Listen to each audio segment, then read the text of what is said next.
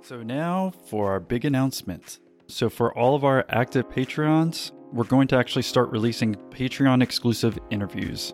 So starting September 1st, all Patreon members will be given a special unique URL. And with that URL, you'll get access to a new Patreon episode each month. And so if you're not a Patreon member yet and you want access to these special interviews, well, you should join before September 1st because after that, we're going to raise prices. And as we begin to release more and more Patreon episodes, the prices on all tiers will start to increase more and more. So again, if you want to lock in your price, well then scroll down to your episode notes below to find out how you too can become a Patreon member. So that's it. Thanks for tuning in, and let's get on to this interview with Mike McDermott of FreshBooks.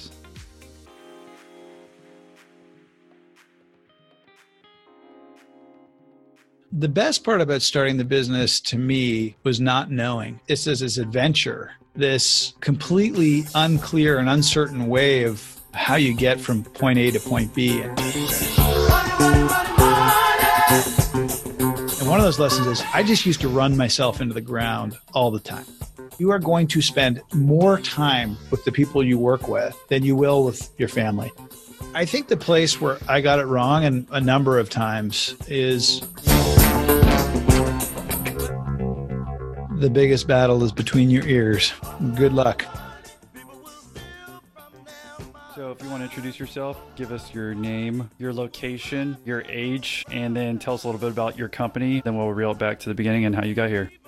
My name's Mike McDermott. I'm the co-founder and CEO of FreshBooks. I'm based in Toronto. My age presently, I believe, is 42, but I rarely remember. It might be 41. Who knows? FreshBooks is ridiculously easy to use invoicing and accounting software that's in the cloud. So you can easily create and send invoices, track expenses. I like to say if you invoice, you need FreshBooks. And believe it or not, we're number 2 for small business accounting software in America.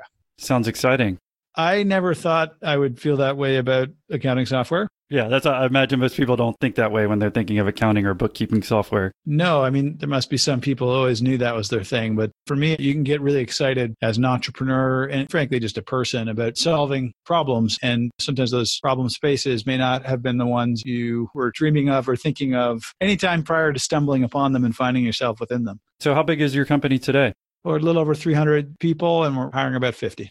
Your main location, where are you located? Or is all the people underneath one umbrella there, or are you diversified out? We're based in Toronto, Canada, and about 305 people of our 310-person workforce are based in Toronto. And so we have a handful of people who are elsewhere. Were you a CPA growing up? Is this why you decided you wanted to get into the accounting software in the cloud? I am not an accountant by trade. I built FreshBooks to solve my own problem. I was running a small design firm using Word and Excel to bill my clients. I saved over an invoice, said there's got to be a better way to do this. I had studied bookkeeping in high school and accounting at business school in undergrad. And I actually kind of secretly didn't love those subjects. I just found the math involved was not always the place where I wanted to spend my time. And it turns out solving the problem of making this easier for people so they could spend more time on other things did in fact become a very interesting problem to me. So the company's about 16 or 17 years old, it looks like? Yeah, the beginning years, the actual founding was in 2003. Technically, I saved over the invoice and started working on something, but I wouldn't say we were really much of a company till after 2006. We're over a decade old, depending on how you score keep, not too much more. You said you had a company before this. Do you think that's the best place to start in your story here? I'm happy to start wherever you believe would be most impactful. I can start with the business before. I left business school in 4th year and started 2 companies, so we can start there. That's probably the most logical place. Okay, yeah, that's the main thing is I try to keep it chronological for everyone who's either mowing the lawn now or doing dishes or whatever, so they can easily see your points in the story to how you got to where you are today. Yeah, if you want to talk about dropping out of college, I guess your 4th year and then starting those companies, why don't we just pick it up from there?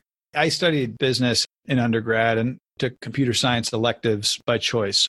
The tech industry was not as much a thing back then as it is today. So this is sort of late to mid 95 sort of territory. I was in school there and I ended up leaving business school in 4th year and starting 2 businesses. And one thing led to another. And the first business was an event business. And that event business had a caterer. And I had taught myself how to build websites to promote the event. And then that caterer needed a website. So I started building websites for other people. And I grew that practice and ultimately was sending invoices and this kind of thing until one day I accidentally saved over an invoice. That day I had been frustrated with how I was running my business at the time because I never knew who owed me money or how much they owed me, or if I had taken a check that I'd collected to the bank and dropped it off. And I'd have to go back through my inbox and my bank accounts. And I like to call it practicing forensic accounting probably every 6 or 8 weeks to actually figure out where am I. I didn't have a good system, but I also didn't want to use the accounting software that was available because I found it really cumbersome. And so I decided to build a simple way to bill my clients.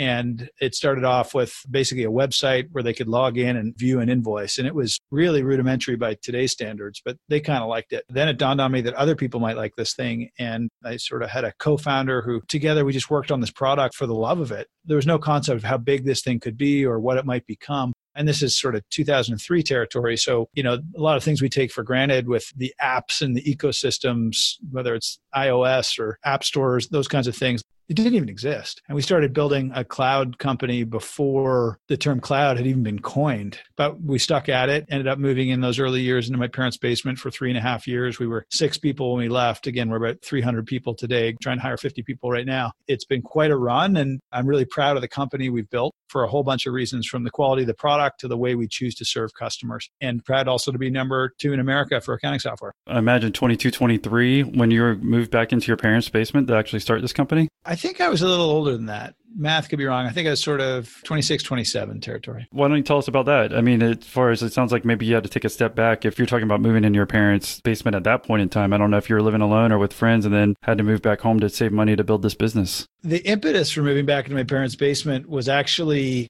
because I'd been living in a neighborhood. Toronto's a rapidly growing and actually in some cases gentrifying city. It's really just growing gangbusters, truly world-class place. And I ended up having to move from 2 apartments. I was renting in houses because the neighborhoods were changing so fast. And so when I moved into my parents' basement and I took the business with me, I was working from home and I've been doing that for years. And I came back just to house sit for them because they were going out of town for a couple months. And then we didn't leave for 3.5 years. So it wasn't driven by a financial desire to save money and go build this thing up, but it proved to be very helpful because we had super low overhead over that time. Who's we? I had 2 co-founders for the business. Joe Sawada, who's a doctorate in computer science at University of Guelph up here today, and Levi Cooperman, electrical engineer, who is consultant prior to joining us. And I met Joe through a shared passion we had playing Ultimate Frisbee. And he knew Levi, who also played Ultimate, but from back, they grew up together in Salmon Arm, British Columbia. So this is kind of an all-Canadian story, though Levi is a dual citizen. Anyhow, the 3 of us co-founded the business and built out that small initial team with another software developer, another Daniel Sang and Jeff Sarmiento. All those folks are still with us today. And there's a woman, Kathy, who we miss dearly today, but she decided to move on when we moved out of the basement. So what was the best part about getting started in the beginning? Because I know a lot of people who might be in that situation now might be stressed out about how difficult it is to get the business up and running, but it's also important to live in the present, I think. And now we're going to be talking about your past at this point in time, but just looking back, what was the most enjoyable parts of actually growing the business in the beginning? The best part about starting the business to me was not knowing. It's this adventure, this completely unclear and uncertain way of how you get from point A to point B. And I am somebody who loves that. That's not everybody's cup of tea, but trying to figure that out is actually kind of what makes life interesting in my books.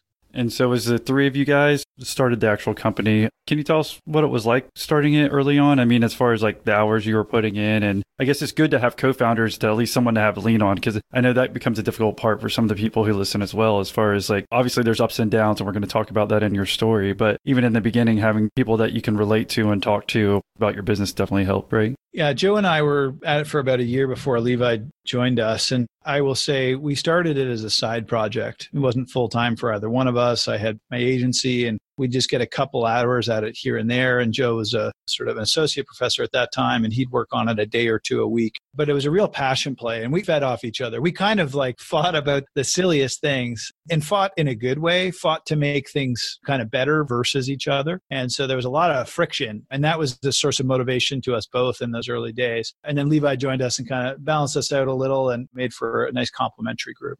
So this was a side business for all of y'all, and you all had your own kind of own businesses at the same point in time? Everyone was part-time on it in the first year. So that was Joe and I. And then Levi actually left consulting to become the first full-time employee. I thought he was just nuts, but he was the first full-timer. Why don't you tell us about how you're able to grow in the beginning years? Again, that's an important aspect. Like, who was your first customer and how were you able to start gaining customers? Our first customer was CR3 Media. They effectively fell out of the sky. We had no idea kind of how we got them. I did get on the phone with them and ask them how they found us. And the reason it was all such a mystery is because from day one, we built for owners. And we went largely direct to owners over the internet. And so I had a background in search marketing and these kinds of things. One day, somebody came and signed up, and then we had lots of people trying us out, but then eventually chose to buy. That was it. It was kind of early days of relatively earlier days of search marketing, internet advertising, that kind of thing. That has been the foundation of our growth strategy for a lot of our history. And how much did you charge your first customer? I believe he signed up for $9.95 a month. Do you think like you made the right choice as far as like pricing? Because again, that's I think a hurdle that some of us come up with, especially when we're starting a business. They call it pricing and packaging for a reason, because I think there's two actual components to it. I would say we probably did better on our pricing than on our packaging in those years, because you kind of have this collection of things and you're not sure how to position them and what to put in a package. That was hard. We had to learn about it. We didn't know, hey, what is the threshold between somebody? We had a kind of freemium offering from the get-go. We didn't know that was novel, but I think we gave away like 50 clients at the outset. And now that's like, hey, we have a trial. And after a time period, you sign up and become a customer. So we were guessing, to put it kindly, and we didn't have clear ideas around who our customers were, how many clients they actually had. That was the hard part. In terms of the pricing, I mean, we had sort of 3 plans and they were sort of $9 and $29 and $59. That part I think was fine, but the packaging was hard. So do you have any suggestions on anyone who's trying to package that today, if something online, and ideas or concepts that would help them? The way I think about pricing and packaging, or I would encourage you to think about pricing and packaging a product, if you're just starting out today, and bear in mind, like there's all kinds of different products. So I sell software that's a subscription over the internet. So there's a business model in there that kind of predicates how pricing might go. But I think some of the fundamentals are pretty similar. I think you want to understand what is the value you offer to your customers and how do they perceive and articulate that? Not what you think. Forget what you think. You need to go out and ask them like, hey, in your opinion, what's the biggest benefit of our offering? And just be quiet and listen to the answer to that question. And what it turned out for us, it was save time, get paid faster, make more money. And all three of those are valuable. We dined out and really continue to dine out on time savings. You know, if we save you 4 hours a month and you're a lawyer who bills $100 an hour, let's say, you know, paying us $20 a month so that you can earn $400, that is a good equation. I think that's how I like to come at like, hey, how should we be priced? You should argue we should charge more than that. So then you got to consider, okay, what are the alternatives priced at and that kind of thing. Yeah, understand the value, communicate your price and the reason for purchasing in terms of that value people A, want to get and you B, can deliver, and then charge a percentage of that. This episode is sponsored by another great podcast. It's called The Meb Faber Show. The Wall Street Journal named it one of the top 5 investing podcasts that you should not miss. And if you're looking to learn from some of the brightest minds in finance or simply want to know more about investing in a casual and fun format, then it's a must listen. The show is hosted by Meb Faber, CEO of Cambria Investments and an award-winning ETF manager. The goal of the show is to help you grow and preserve your wealth by giving you new investing insights and ideas. So check out the Meb Faber Show wherever you enjoy your podcast. That's Meb, M-E-B, Faber, F-A-B-E-R. You don't want to miss it. Payroll and benefits are hard, especially for small businesses. You don't have the time to be an expert in things like taxes and regulations. And old school payroll providers just aren't built for the way you work today. Gusto is here to change all that. They're making payroll, benefits, and HR easy for small businesses. In fact, 9 out of 10 customers say Gusto is easier to use than other payroll solutions. Gusto also saves you time. 72% of customers spend less than 5 minutes to run payroll. Don't believe all the good things you're hearing about Gusto? Well, just Google them. People love Gusto. And how often do you actually hear someone say they love their payroll provider? So, to help support the show, go to gusto.com/millionaire. They're offering our listeners an exclusive limited time deal. You'll get 3 months free once you do your first payroll. And again, the link is gusto.com/millionaire. patreon.com/millionaire. Would you just ask them like, how much is this worth to you? Because I'm trying to figure out exactly what questions you might want to ask your customer. Because to me, I'm not scared to ever call a customer on it. And some people might be. It's actually just trying to set it up or trying to get that information, like you're saying, coming back to me. So what's your suggestion on doing that? In my experience, most people are really poor researchers. If you ask a question like, hey, do you think this thing's worth $50? Versus a question like, how much do you think this thing's worth? I'd much rather ask the latter one. How much do you think it's worth? And see where people go. That's a fact. Pricing is an interesting thing. Again, the way I would come at it is I would try to understand the value. And if I know I save you 4 hours or more a month, and I know you make this much and you're time-based, and that's how our customers work, I chose pricing based on that. Again, the competitive consideration. In my experience, I've never found actually asking customers how much you should charge to be a good path, because they get in a very conflicted place where they're like, oh, it's great, but don't charge that because I don't want to be charged that much. I find direct questions around pricing are not useful, but actually dimensionalizing value to be much better. So would you say basically kind of what you've distinguished, like, hey, this saves you 4 hours, and then you kind of back end what the value is versus saying exactly like, hey, how much is this worth to you? That is how I'd approach it. Yes. Exactly what you said is like, if I'm a customer, I don't want to exactly tell you how much value it is because I'm getting value out of it. So I don't want you to increase the price, even though I'd gladly pay maybe double the price. So I definitely understand kind of what you're saying there. Like you get conflicted reports as far as them saying, hey, it's worth this much to me, but they don't want to tell you that, right? Yeah, it's a conflict of interest, almost like one of the best examples out there.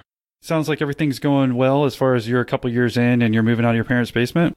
I don't know if anyone would describe those early years as a huge success. So we had 10 customers paying us $9.95 a month after basically 2 years working on this project. You got a PhD, an electrical engineer, and a guy who went to business school. That's not success by any classic dimension. But if you scratch underneath it, we had a lot of people signing up. We had our packaging wrong, so not all those people were choosing to pay, and in fact, a very low percentage. But the thing that was successful was we had this great affinity for the customer and serving people. And we really built this culture around, like a huge part of the satisfaction for me, still to this day and for years and years, is actually being in service of others and creating and delivering to them things that they find value and help them. And in those early days, we were answering all the phone calls and doing all the emails and sort of very meticulously looking over them and really considering them because we were trying to learn from our customers. And that, again, was part of the adventure. So there's a lot of fun. So I think we were having a lot of success building a great connection to the customer, a very customer-centric company. We had people trying our product out. We had word of mouth emerging. But financially, I don't think anyone would say we were a success. How were you able to move out of the parents' basement then? So over time, the nature of subscription businesses, we were growing like hundreds and hundreds of percent every year. I don't know, not less than 300% a year, but of small numbers. And so you go from having 100 customers to 300 customers to 1,000 customers to 3,000 customers. This was kind of how we grew and how we thought about what success was. That enabled us to have, in the nature of the business model, being a subscription business, we had very strong predictability and foresight into what our revenue was, which gives you the confidence to say, hey, we can move out of the office. Now, we were not profitable in those early years. Then you think about, well, how much capital do we need? And the three of us had put some dollars into things. And my mom co-signed a line of credit. So we got $50,000 that we could use thanks to that line of credit. And then along the way, we bumped into a couple people who wrote us $50,000 checks. So that's kind of how we got going.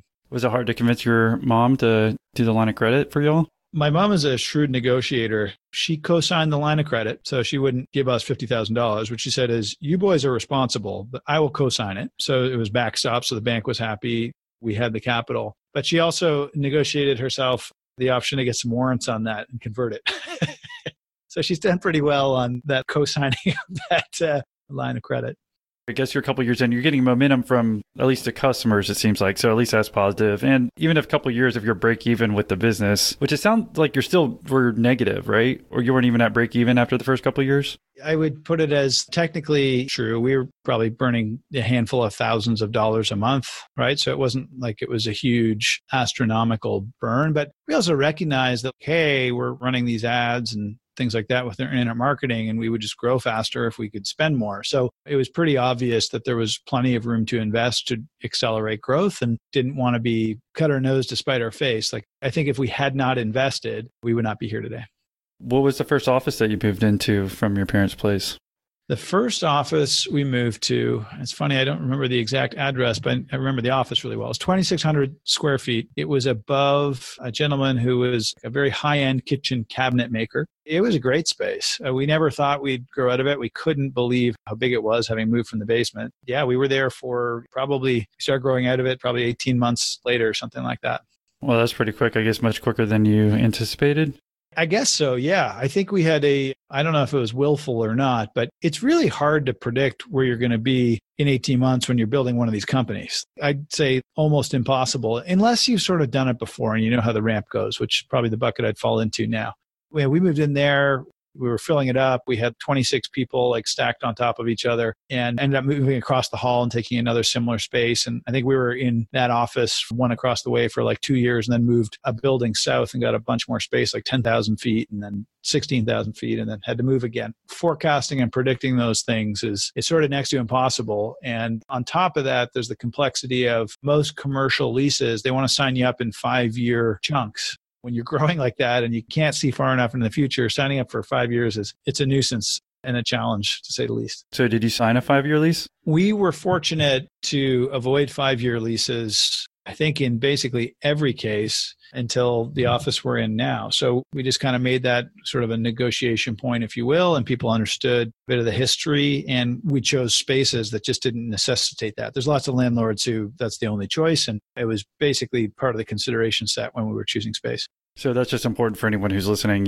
say if they're making that next step to try to not look at those long-term leases, because there's always ways that you can get around it, as far as maybe you pay more rent instead and get a 3-year lease or year to year. Again, just minimizing risk as much as you can. But I thought it was kind of interesting because even when you had moved out of your parents' place, you're saying you felt good. Everything seemed pretty predictable, it seems like, as far as revenue coming in. But it seems like you did much better than you originally anticipated. After 18 months, you had to expand again. We had about 4 times as many people in like 18 months' time, right? So there's that, hey, we're like tripling or better all the time. What I would say, and I know it sounds a little confusing, but we had great predictability in where our revenue would be like next month or the next 6 months, but almost no ability to forecast that much beyond that.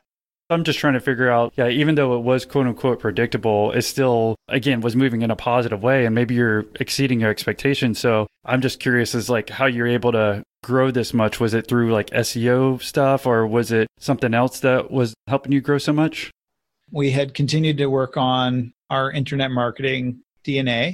We had started to get out there and do a lot of sort of word of mouth and stunts. We built the product so we had better conversion rates and had some professional marketers start to come and help us. So I had a background from an agency, but I'd never lived inside a machine that grew by investing in this way and tuning funnels and stuff like that. So we found an early guy who was a far better internet and consumer marketer than I was, who joined the team. He really, frankly, had a huge influence over the next few years, kind of growing and scaling the company. He was a great guy to work with. And named Mitch Solway. So that was helpful. And we did, partway through moving to the new office, we had a little more capital from sort of angel-y types who helped us continue to invest in growth.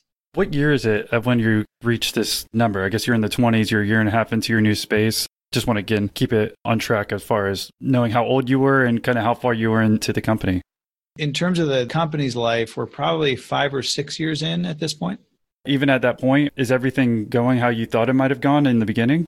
I'd say nothing has ever gone as I necessarily thought it would go, meaning I didn't really have expectations. I hadn't really worked anywhere else. I didn't know how companies were built. Everything's first principles for me, right? How do you hire people, sort of structure an organization? Like all this stuff is net new. So none of it was really going according to plan. I think the thing in my head for what our product could be, like we will never actually get there. But we continue to get closer and closer and closer to that. But to this day, we're still not there. There's more left undone than done in my books and in my head. It's a grab bag of things going the way you would hope they would go. I'll also say, like, my nature is, I've come to learn one of my strengths is kind of seeing around corners, and people would say having vision. I think that's how others would describe it. The flip of that is I really don't spend, like some people spend time on like their 3-year plan in terms of where they personally want to be in their career, what they want to be when they grow up. I can see things in the future, I guess, but I actually spend very little time setting expectations for where I'll be. So I love imagining what the product can be, but I don't necessarily love thinking about like, okay, at 50 people, what does this thing look like? That wasn't where my time went. We just kind of figured it out as we went. I guess you're in your early 30s, and if we're talking about 2008-ish or so, if you're about 5 years in. Sure. Early 30s. That sounds good. And so how about personal life? Do you have a relationship at all? And how are you able to balance that with your work? I had a long time relationship from probably my late 20s to early 30s. And actually, let me think about that and just get the chronology straight. I guess I sort of ended that longer term relationship just in the very earliest days of starting FreshBooks. It kind of came to an end. It was sort of time. Wonderful, wonderful woman, but we parted ways.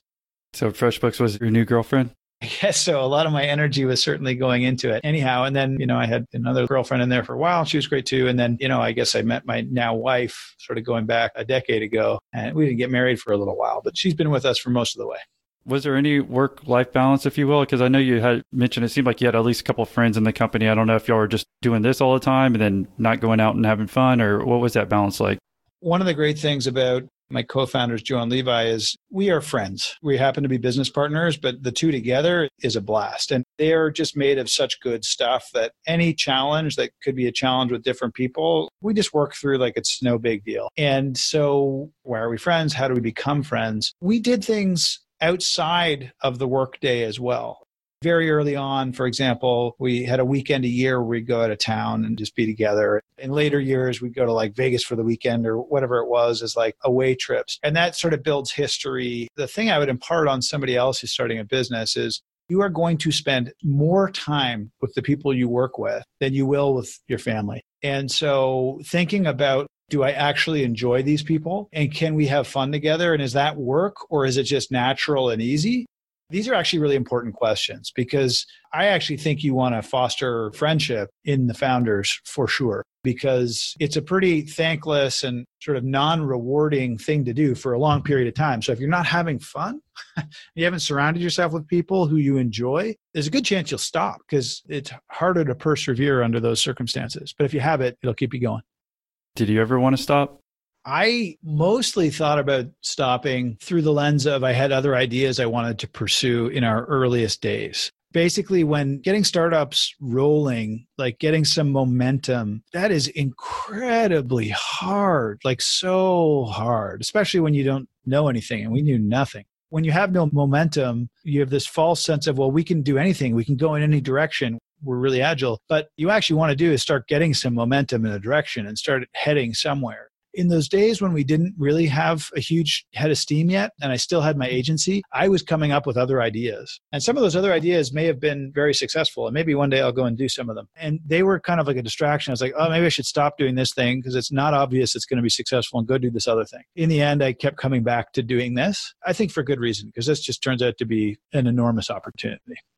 It's important that, like you said, you're doing something that you enjoy. I mean, that keeps you motivated. But even if you enjoy it in the beginning, doesn't mean maybe 5, 10, 15 years from now that you're going to enjoy it equally every single year, especially if you've been growing your business this long. So there had to be points in time where that you'd feel like you're working too much, or I don't know if you ever went through that, or like I said, again, the ups and downs is kind of what we want to talk about here.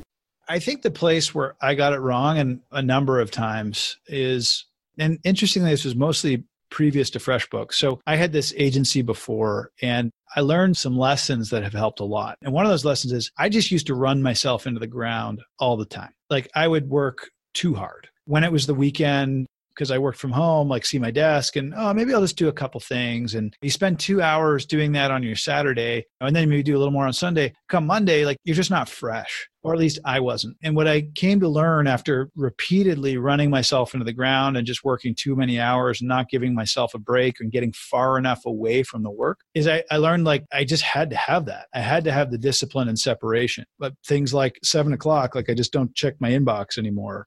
I do not work on Saturdays. That basically does not happen. Sundays, it'd be like, okay, Sunday evening, I'll start to look at some stuff to get myself set up for Monday morning so I can hit the ground running. Being disciplined about that, critically important. That whole not looking at the phone, like even now, I don't want to look at a phone after 9 p.m., full stop. It's really easy. There's always something for me to do in there, but I got to put it down. And that lets me kind of wind down a little before bedtime, and then I can get up and I'm better off. And Some people can just look at stuff all the time. I find it like really affects me. And so having run myself into the ground so many times before FreshBooks, I had this understanding it's going to be a marathon. I knew how to kind of keep myself on the rails. For the most part, believe it or not, I learned that lesson and I was able to apply it here. But I think it's a really hard lesson to learn. So how do you stay disciplined when you have co-owners or co-founders as well, but when you're the boss, you kind of don't answer necessarily to anyone, and like making sure that you still stay disciplined, even if you're growing a successful business at that point in time?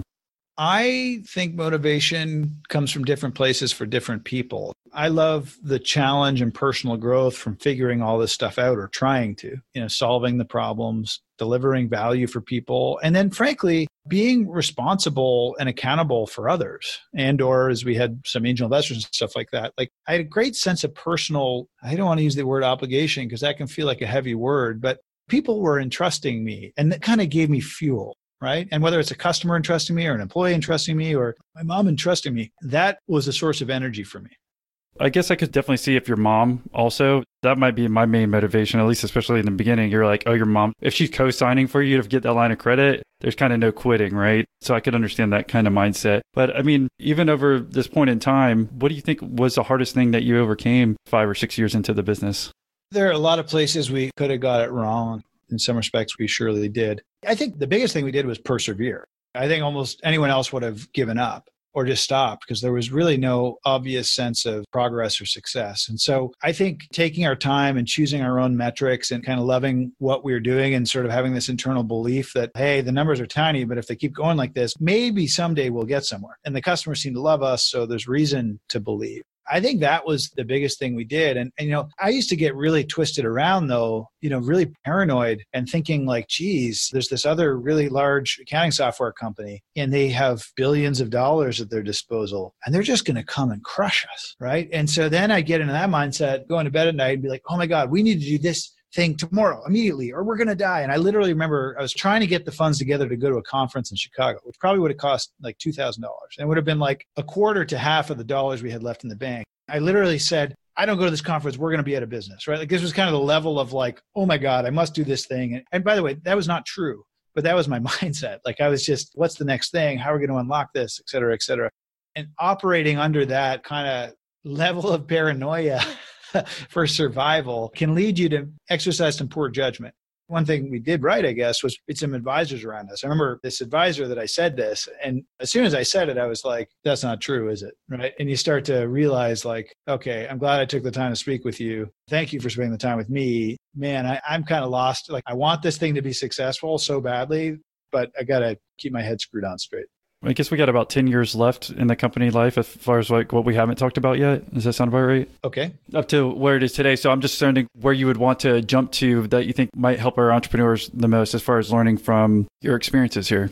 So one thing I've become fascinated about over the years is structural breakpoints in companies. I'd never really worked in an organization or managed people or anything like that. And there turns out like human beings and the way they organize have these breakpoints. And I got a few things wrong along the way that we had to really try and recover from. When you're in the basement and there's like 4 or 6 of you, communication's easy. Everyone knows what's going on. I remember one of the awkward breakpoints we came to was I had somewhere between 10 and 20 people. We had our first manager, right? Where not everybody in the business is like reporting to me or what have you.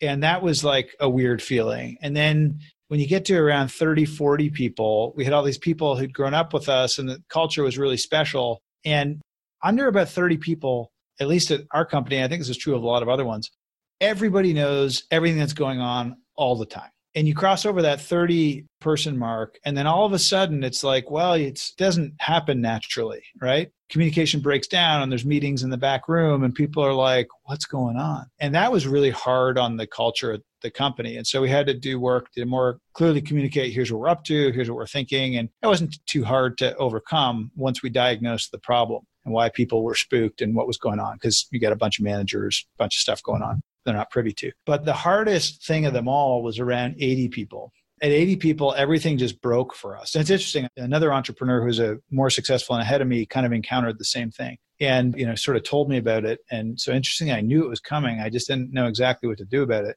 And what happens around 80 people is all the communication channels that worked up until that point they just break, especially if you've built them kind of from the ground up, as opposed to like top down, hey, I know how this thing runs, we're going to scale. And I literally thought the sky was falling. And it was interesting. Like we ran some anonymous survey stuff. There was like vitriol in there from one person. And I was like, I can't even believe I'm in the same building as this person. Like, what's going on? And what happened was, that's the stage where like you just can't get by any further without having some of the squishy stuff, like a mission and a vision and a 3-year plan. And you got to gather people and organize them, sort of quarterly to walk them through that and keep doing that every quarter about that cadence, definitely no less, to remind them of like why we're here and that we're organized and we're working together in this way. And we had not been doing that. We didn't have anything that was exactly like that. And it just, once we started doing that, it really solved a whole bunch of problems. But it was terrifying. I literally thought we were going to lose the company. And it was just basically because I didn't know how to operate something at that scale.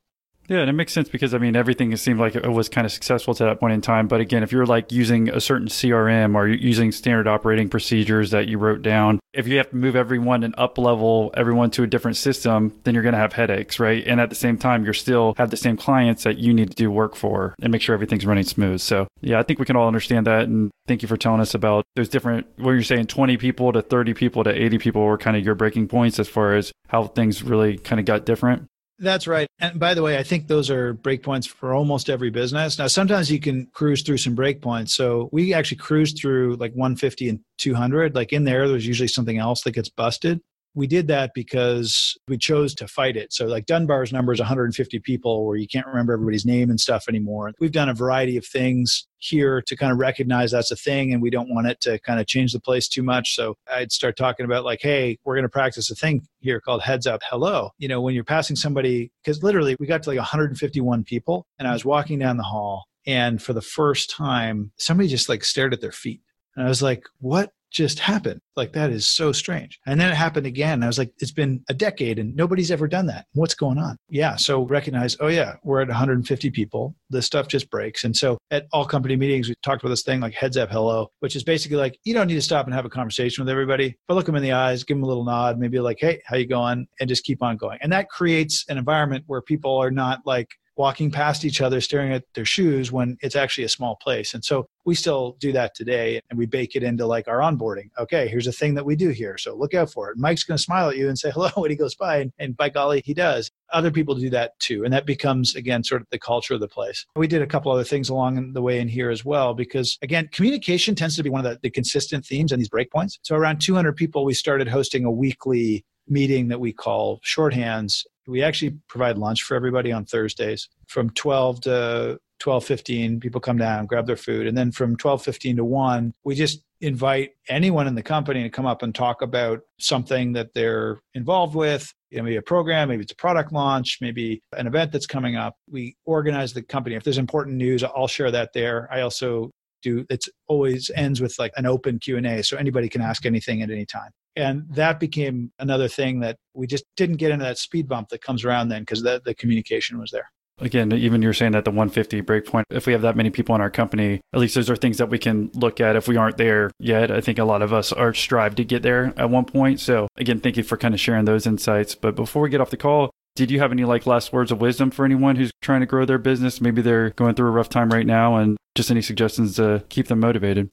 It can be really hard to keep your energy up, sort of stay inspired. When you're building a company, you just don't get that much positive feedback. And when something good happens, the highs are high, but you might have a whole bunch of, frankly, negative feedback. Maybe a customer leaves you or an employee or something like that. And those can stack up. It might be 7 to 1, 7 bad to 1 good. And so I think really listening to yourself in those places where you do find energy. I used to get inspired by listening to podcasts about other entrepreneurs, actually. So this is an honor to be here speaking today. That became like my soul food. That's the thing that kept me going. The point is, whether it's listening to podcasts or something else, I think it's really important that you recognize, hey, the job is hard. You get rewarded for doing hard things and for persevering. Like most people who've had success, they'll talk to you about perseverance as much or more than anything else. And so it's part of the gig. And so keep moving, but invest in yourself and try and find ways to top up your tanks,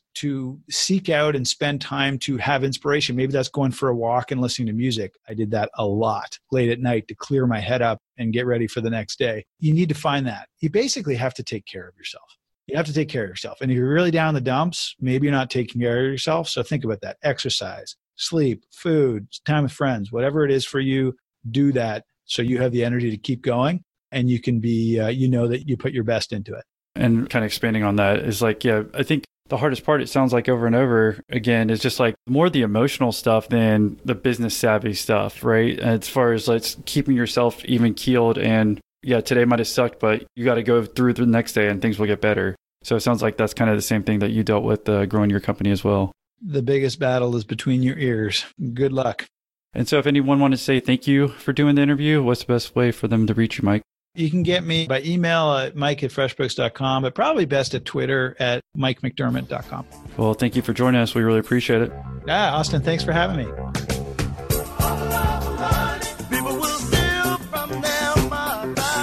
If you're looking for other tech-based interviews, then consider episode 60 with Cam Duty, episode 55 with Thorin Rodriguez, or episode 50 with Max and Pedro from Winding Tree. By becoming a Patreon member, you'll get these monthly exclusive episodes that only Patreon members get. And also by becoming a member, it helps us out financially, and we do really appreciate that. But on top of that, it actually motivates us and my team because we actually get an alert notification on our phones every time we get a new Patreon member. So it really does help to know that we're actually helping you guys with your businesses. So if you don't mind, check us out, become a Patreon member. And again, you'll get some cool perks as well. So thanks for listening to this interview.